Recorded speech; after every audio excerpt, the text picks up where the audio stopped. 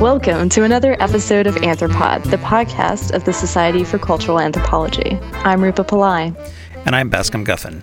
So we're all recovering from the annual American Anthropological Association meeting that was in Chicago last month. If you haven't attended what we call the AAAs, it's quite an event. Anthropologists from all over the world basically take over a city to discuss what's what in anthropology. We'll run into rock star academics as well as friends from other grad programs. Yeah, and that's what I really like about the conference. You can run into someone at every stage of their anthropology careers. From brave undergrads attending their first professional conference, to newly minted PhDs doing first job interviews, to the emeritus professors being honored with a career retrospective panel. Yeah, what is it, like 4 days? Yeah, 5 days. Right. And during this time, there's tens of panels scheduled simultaneously. Yeah, and if you're a committed conference goer, you can go from 8 a.m. to something like 10 at night attending panels the entire time. It's pretty intense, but it offers a nice glimpse of the great diversity of anthropological scholarship and recent trends and developments in the field. Team Anthropod was in attendance, and we thought we'd offer y'all a taste of some of the works presented at this conference. So for this episode, we bring you 4 interviews of anthropologists who gave papers at the conference on topics from PTSD in Canadian soldiers to how to do cultural anthropology with and about algorithms, to right-wing movements in Japan, to drug addicts' novel use of opioid-based medications. But before we get to the interviews, we want to apologize for the various sound issues of our recordings. Since Anthropod's basically a no-budget operation, we have to use whatever recording equipment comes to hand. Also, you'll notice the sounds of the conference in the background, which we hope will give you more of a sense of being right there with us. We start the episode with 2 people who won a free membership to the Society for Cultural Anthropology through a contest the Society ran on Facebook and Twitter. And just as an aside, if you'd like to hear about future contests or just stay up to speed with what the SCA is doing, you can follow us on Twitter or Facebook at Colanth. With that, we'll run the first 2 interviews back to back. First off, Jonah Rubin talks with Tomomi Yamaguchi, Associate Professor of Anthropology at Montana State University. She tells us about her work with right-wing activists in Japan and the ethical issues that come out of working with people you may fundamentally disagree with.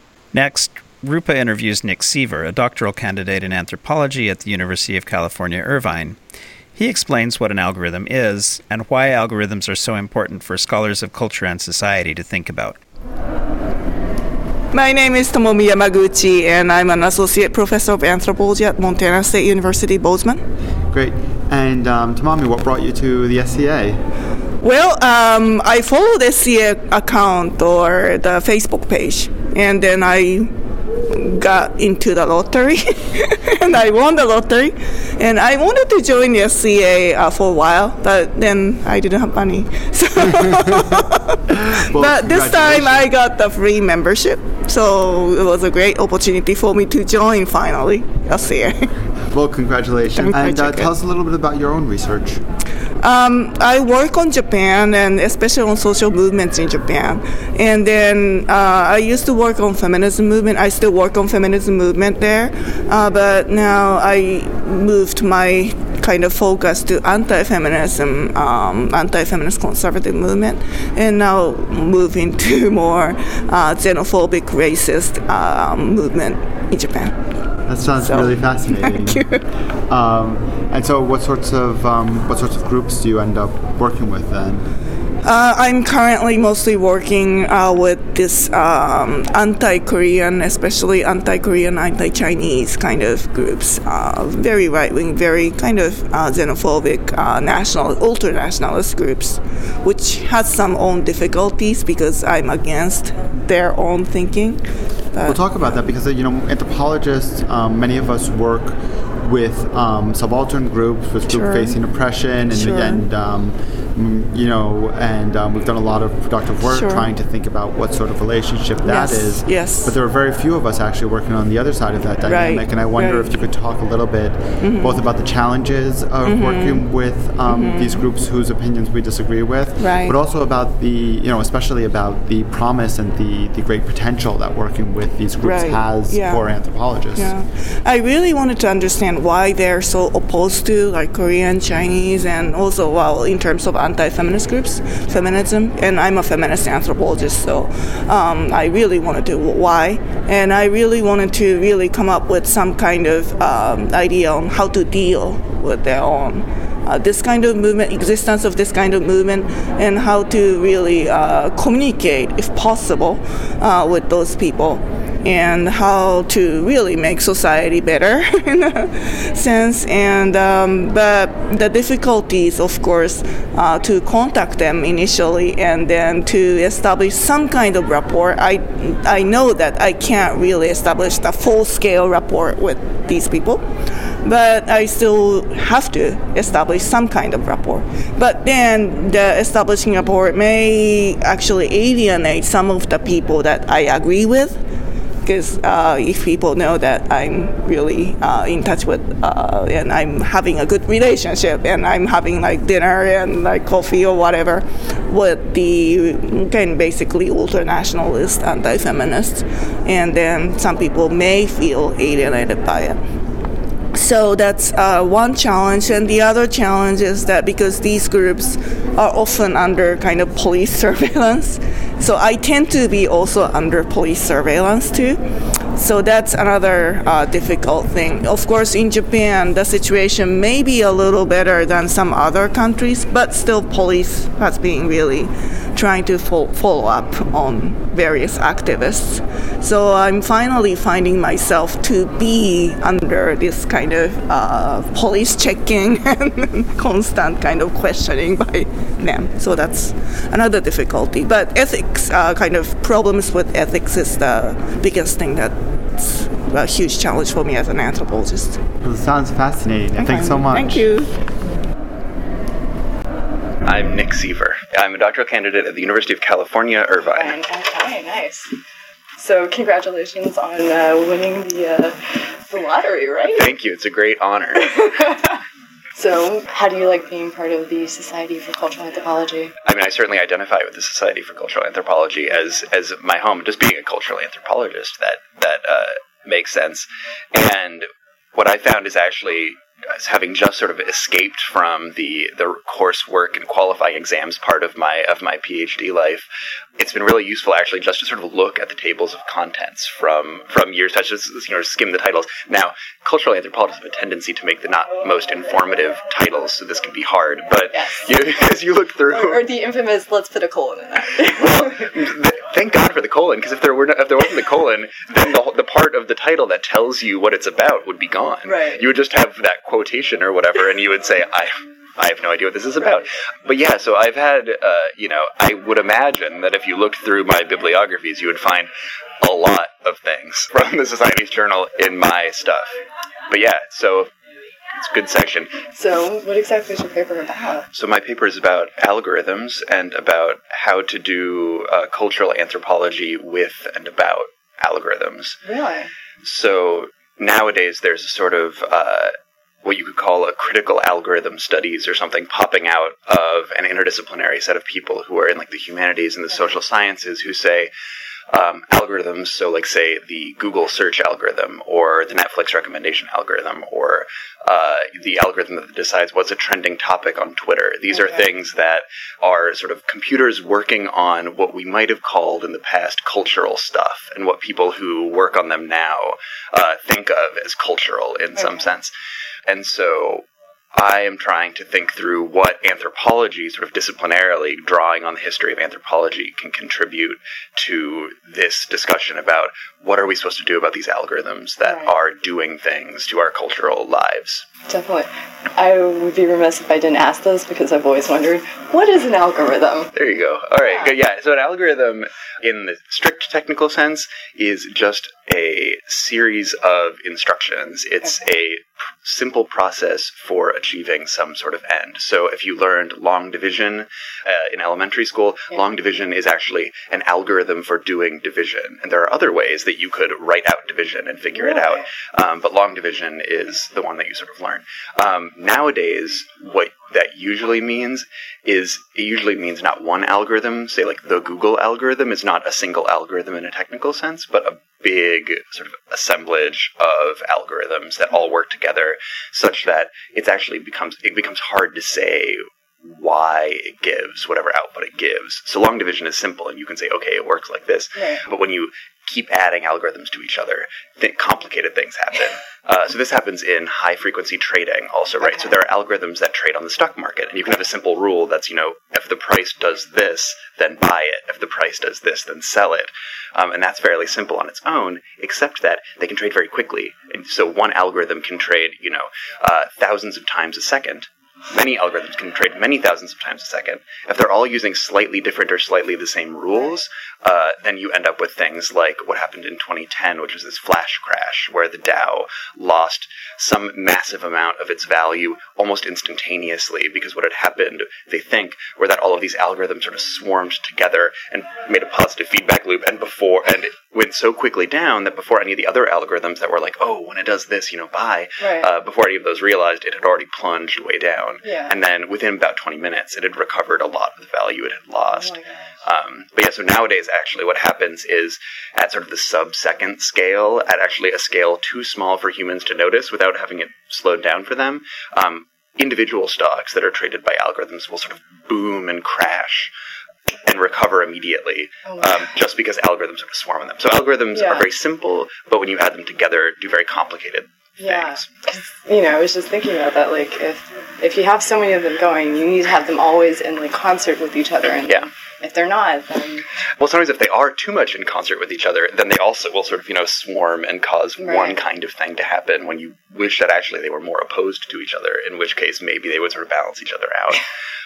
So that's the sort of more mathy side of it, but on the cultural side, you have things like, say, the Netflix recommender algorithm, which will take things that you have watched in the past and say, okay, what do we think you want to watch in the future? Right. My research in particular is with people who design music recommender systems. Okay. So they say, okay, what is it about music that people like to listen to? And they sort of come up with theories about taste. They come up with theories about how algorithms work, and they try and mush those things together because, everyone in the West at the moment has this same common sense idea about taste, right? That you can't account for it. Right, and I'm very excited that I feel like my Spotify knows me. It knows exactly what I need. Yeah, and we develop very kind of like personal relationships with algorithms. There were these news stories that went around a few years ago where people say, oh, my Netflix thinks that I'm gay. or my Pandora understands me, or my Pandora is stupid and doesn't understand anything. Right. And so you can imagine that if even, sort of users who have one sort of relationship to the algorithm have this kind of personal relationship, people who design them have all sorts of other kinds of relationships with them, and the idea that, math is objective or something like that, and that culture is subjective or something like that, and it takes a lot of work to sort of mush those things together. Right. How did you arrive through this project? Because it's fascinating. So my background is in media studies, and I did a master's in comparative media studies at MIT, where I did a sort of history of technology on the player piano. So these are pianos that automatically play themselves. You can think of like an old movie with like a saloon or something like that. So these are invented about the same time as the phonograph in the late 19th century. Okay. And what you see, and what I saw in that sort of historical research, was that people have a lot of angst around automatic, in quotation marks, technologies and music, and what those things mean when you put them together. So music, is supposed to be the language of the heart. We have all these ideas about what music is, and it's human, it's expressive. And then we have all these other ideas about what machines are like, especially mechanical, sort of very physical machines like the player piano, which is a bunch of levers and, and sort of pneumatic tubes. And the idea is, like then, now, how do people deal with this idea that these two things that are not at all alike in the popular imagination are nonetheless found together all the time? And so maybe not in the high-tech automatic sense, but in the basic technology sense, there is no music without technology. Right.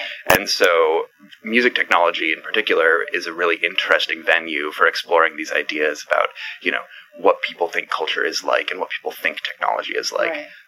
Especially anthropologists, actually, which is interesting. So because I study in the domestic U.S., what I see a lot of are people who are often colleagues of mine. So I have colleagues, who do human-computer interaction in other departments at UC Irvine, and they will write papers with people these sort of mysterious middle people who will also write papers with the other academics who I study as my informants. And so there's this whole sort of mess, right, where anthropologists are caught up in it too. Yeah. And so what my paper here is about how anthropologists actually have a long history of dealing with algorithmic stuff, dating back, this is going to sound silly, dating back at least to E.B. Tylor.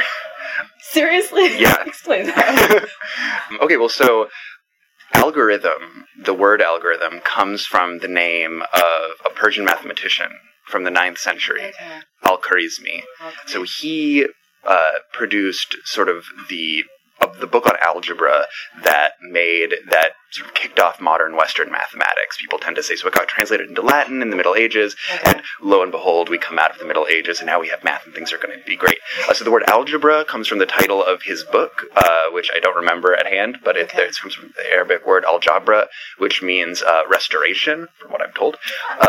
And the idea is that algebra is also an algorithm, right, for balancing the two sides of equations. Right. And so in any case, going from sort of him up to the present, you've got this mixture. Algorithms and math are related to each other, right? And so Tylor, to jump much farther forward, in 1889, I think, writes his paper or presents a paper at the Royal Anthropological Institute about using sort of basic statistics, just like counting things, to count kinship terms. And so he has these amazing data visualizations, which you should look at. Oh my gosh. They're really unusual and really hard to interpret in the like modern age. You're like, what are these? Why would you make a diagram like that?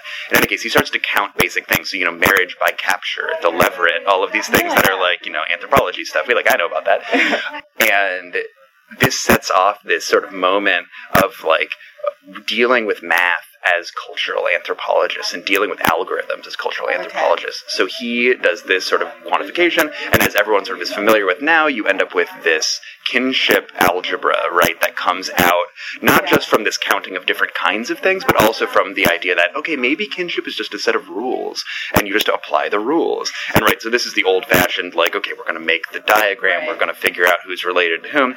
And so Malinowski, in 1930, writes this article, which is kind of famous among kinship people, but not so much outside of it, in Man, which is Man at the time, and he says, you know what sucks? The bastard algebra of kinship. And so he calls it the bastard algebra of kinship and says what we should be doing instead. So kinship, the algebra of kinship is very dry and it's just like, formal, whatever.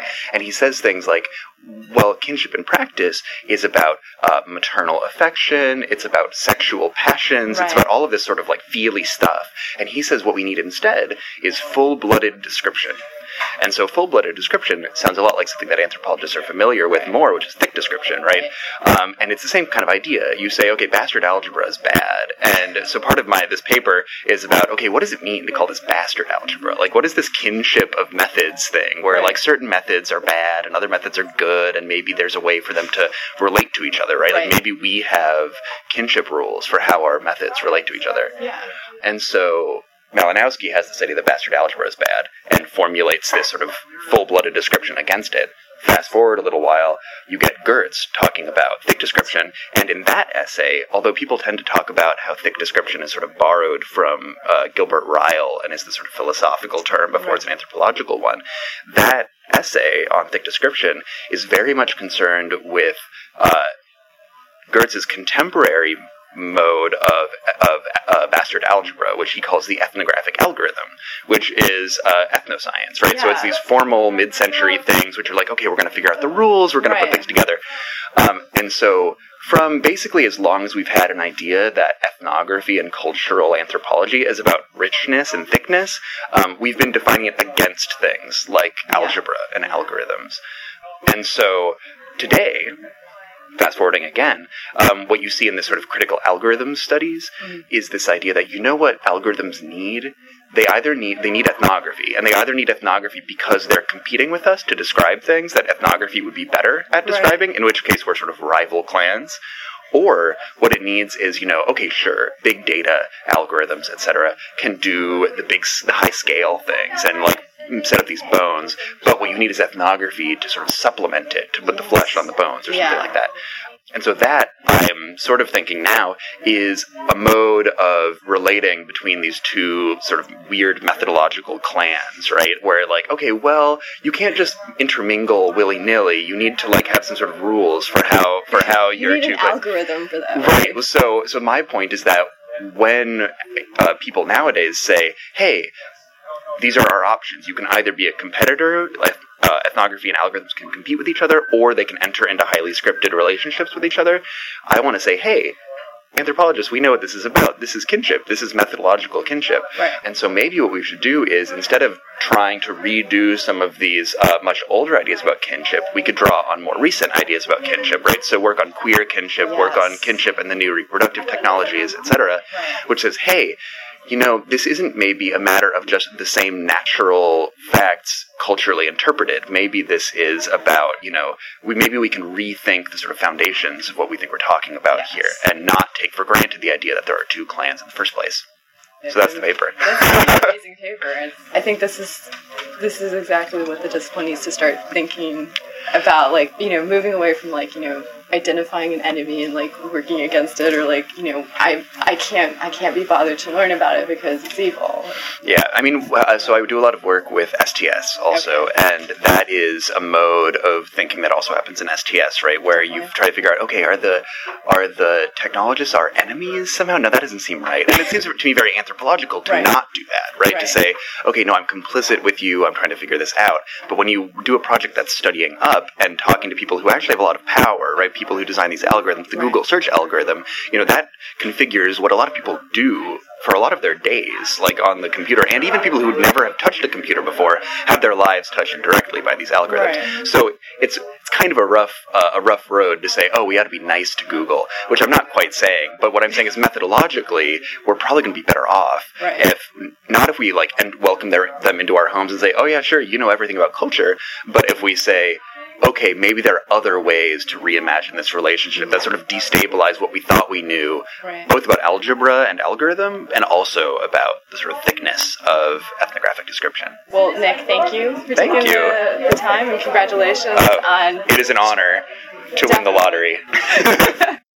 Our next piece is a brief chat that Grant Oetsky had with Walter Callahan, a doctoral candidate at the University of Toronto. Walter works on issues of post-traumatic stress disorder among Canadian soldiers. I'm Walter Callahan, graduate student at the University of Toronto, focusing in medical anthropology. My research is looking at issues of stigma towards mental health in the Canadian forces. For my current research, I'm looking especially on how the societally attributed gendered identity of the soldier being very hypermasculine, how that connects or creates or perpetrates or perpetuates the stigma towards issues like post-traumatic stress disorder. Well, for me, and what I've been finding is there's several different levels of stigma that occur. There's the stigma within the soldier themselves of suddenly feeling, when they have the psychological distress that goes along with PTSD and some of the symptoms, suddenly feeling almost like they failed in some way. This is something that they have in themselves because of the way that they're socialized as soldiers, and that socialization of in Canadian society, and I believe also in American society and most other nations, the soldier, the hypermasculine identity is almost a hero status. And it's a larger-than-life status that is very difficult to maintain, especially when psychological distress occurs. So with these guys, when they start feeling the distress, they suddenly start feeling like they failed, like they're not manly, that they're not man enough to be a soldier. So it perpetuates that way. But then within the military itself, there's also the other side of it of, well, are you weak or something? Were you meant to be a soldier? Is there some personal failing that's causing this? Are you really up to doing this job? I served for almost 10 years as an officer in the Canadian Forces Health Services. Part of that job was I was a platoon commander. I was directly responsible for 34 combat medics. And for me, a big part of what caused my own PTSD, and I am a PTSD survivor, it was caused from having a number of soldiers that I knew and that I had trained and that I commanded get seriously harmed, and having this sense of failing in myself of, did I train them well enough? Did I protect them? Could I have done something else? So that's how I came to suddenly have a psychological breakdown. when that occurred, what I experienced when I came forward or started coming forward and starting pointing out that I was having issues, the almost offhand rejection that I experienced from the chain of command and from the military itself pointed out to me that there were serious flaws. And it was only thanks to the intervention of several people that I very much trusted that actually pretty much saved me. I was very close to taking my own life. When I did have an encounter that saved me, I was in the process of drinking myself to death. And I realized during that and during the after effect when I tried to seek help and how I was just kind of actively ignored in many cases. And in a few cases I was told, well, if you can't handle it, just quit. Well, I was very aware that this quitting wasn't the option. This was my life. Walking away from it like that was just compounding. And having that chain of command turn around and try and tell me, well, you're a failure, just compounded everything. Luckily, with the same people who saved me, I did manage to get into therapeutic treatment, and that helped stabilize.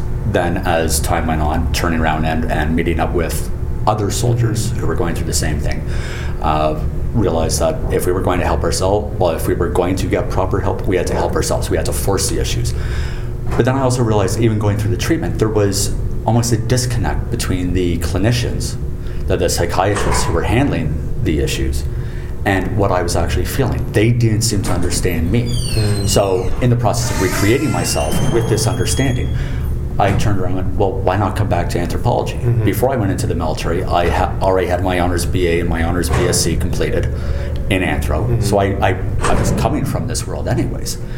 So it almost made perfect sense to come back and look at the issue of PTSD instead of from the top-down, illness-driven paradigm that psychiatry tends to use, and which even sociology uses, to take the anthropological approach and look at the soldiers themselves. What are they saying? What are they experiencing? How are they framing it when they do finally acknowledge their problems? How do they construct it? How do they reconstruct their identity? All these things are not being handled, in my belief, properly by the biomedical models that psychiatry works under. Why are we looking at this as a sickness? Why aren't we looking at it as an injury in the same way as someone who has had a traumatic amputation due to an IED blast? What fundamentally is the difference between that gross physiologic injury and an injury to the self, an injury to the self-identity, which I think is very much what PTSD is. It's an injury to how you frame yourself, how you understand yourself, how you understand yourself in the wider world around you. In our last segment, Bascom talks with Shanna Brown about the aesthetic experiences of a drug that is meant to help get users off drugs. So I'm talking with Shanna Brown, who's at Yale. Right, the School of Medicine. School of Medicine. I'm in the AIDS program, which is part of internal medicine. Okay. So, and as part of the AIDS program, you're looking at drug users and people who are trying to come off of drugs? So our study population is the triply diagnosed group of people. And so what does that mean? So they are people who have HIV or are at risk for HIV, sometimes also Hep C. They are people who have some sort of substance use problem, and that's kind of writ large. So we also look at people not just alcohol problems, but opioid addictions in various capacities. And also usually some sort of criminal justice or a mental health disorder.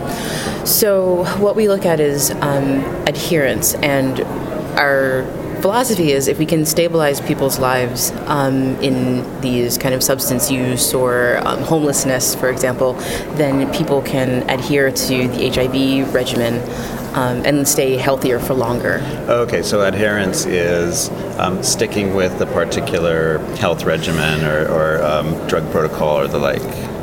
Right, and so what we find is that when people's lives are crazy in many other ways, or if they have, for example, domestic violence issue where somebody's trying to flush their meds down the toilet, that's not, even if they want to adhere, there are other circumstances at work, either at the individual level or at the community level, that are preventing people from being able to get into care, to stay in care. And so those are the issues that we look at. Okay. And so the paper that you gave at this panel, Chemical Aesthetics, sort of comes out of that, right? And so that paper is about the way that opioid users are using another sort of lighter opioid, if you would, to start to get off of the heavier drugs, right? Right. So this particular medication is buprenorphine naloxone, known by the brand name in the United States as Suboxone, and that is an opioid-based medication that's used for opioid addiction therapy.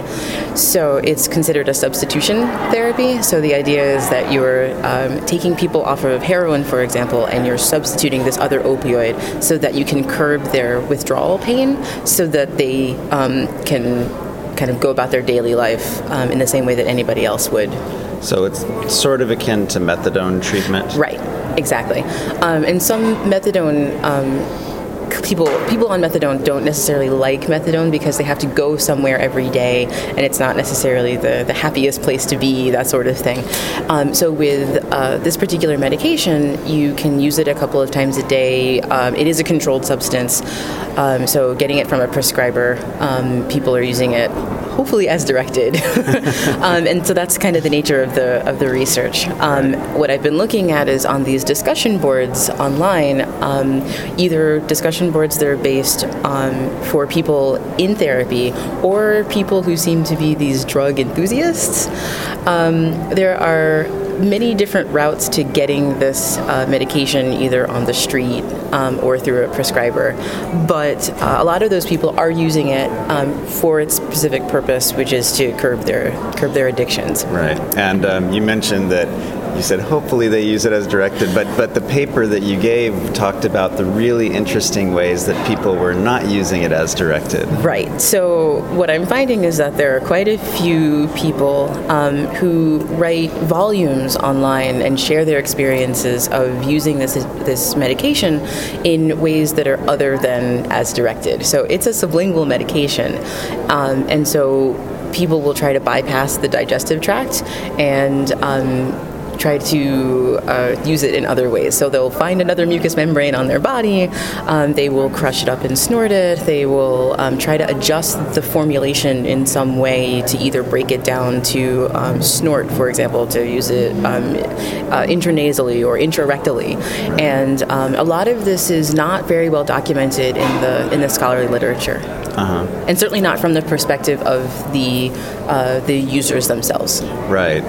And so how would you say that your paper fits into the sort of the overall panel theme of chemical aesthetics then, right? Because it seems like, I mean, you were talking about there's certain aesthetic effects, and so maybe first you could talk about what you would think, what you would mean by aesthetics in this case, and then how do these people go for particular aesthetic experiences, and what are those aesthetic experiences? Sure. So what I was looking at specifically, because there are so many different threads online about this particular medication, is that I was looking at how people compare the two formulations that existed on the market until last September, when the pill form was discontinued.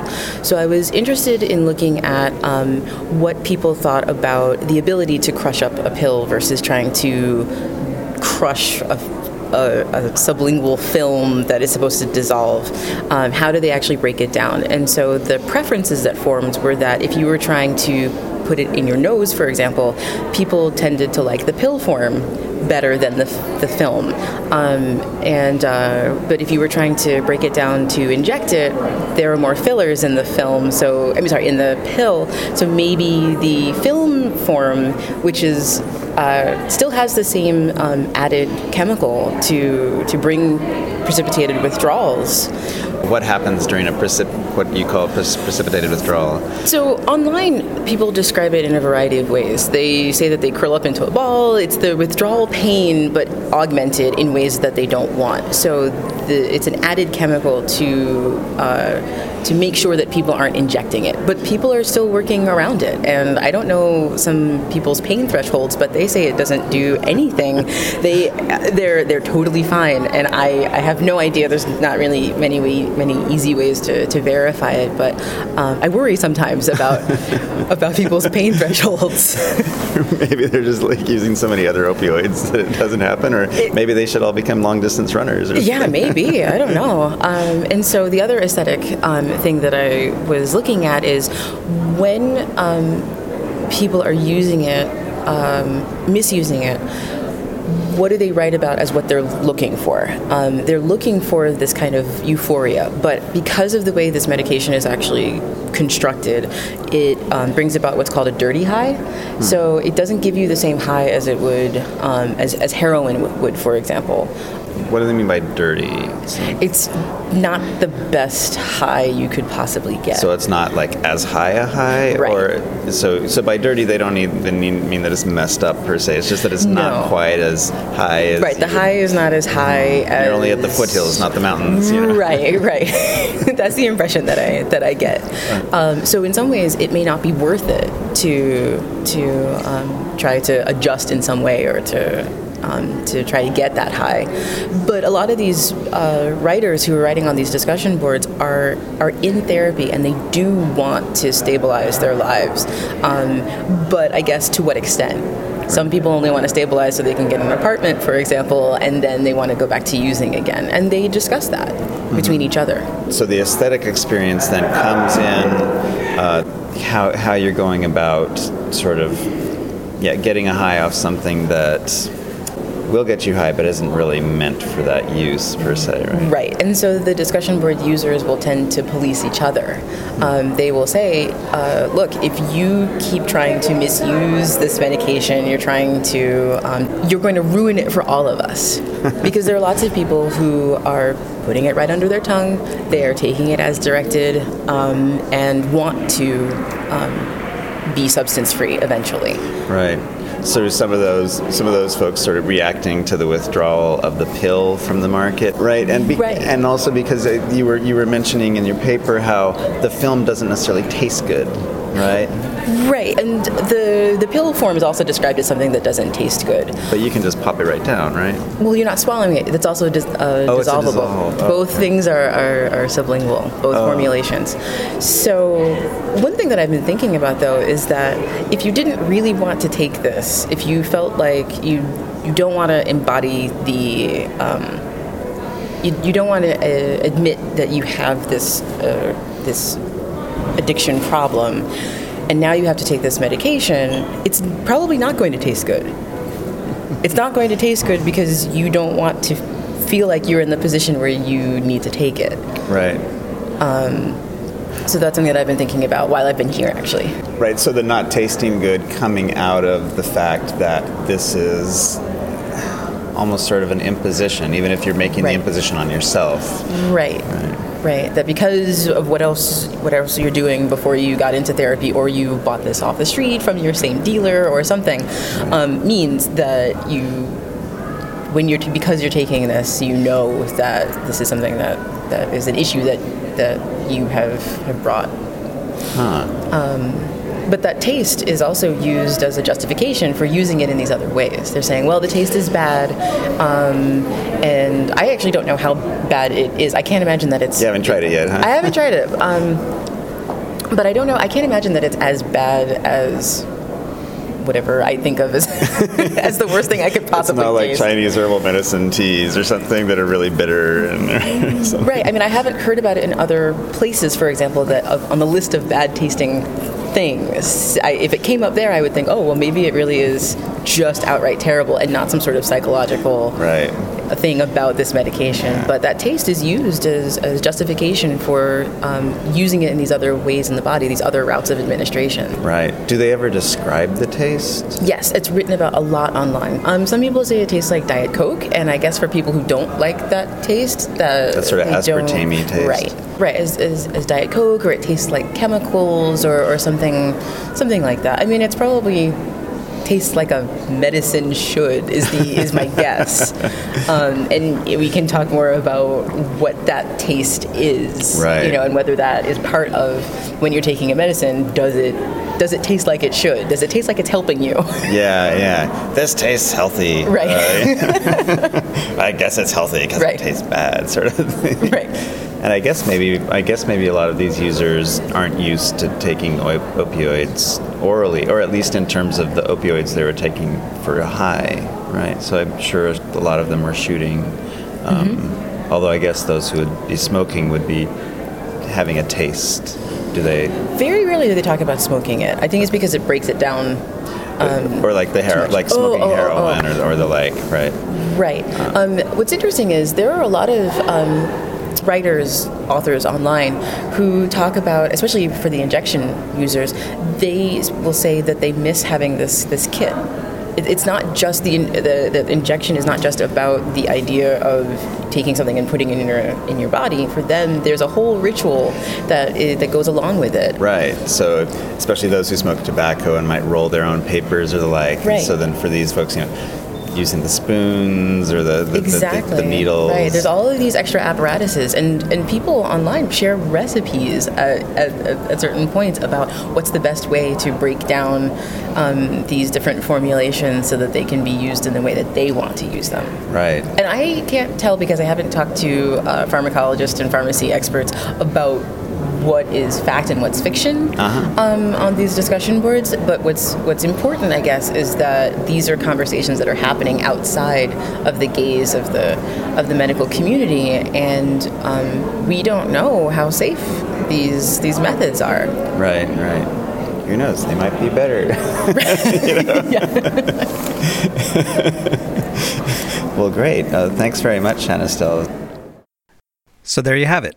Thanks to Tomomi Yamaguchi, Nick Seaver, Walter Callahan, and Shanastel Brown for taking time during the conference to speak with us.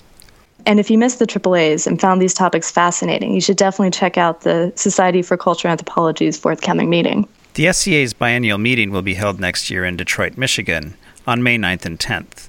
The theme of the 2014 meeting is The Ends of Work. We invite contributors to think about the startling transformations of work today in a city that's attracted far too much attention as a kind of post-industrial ground zero.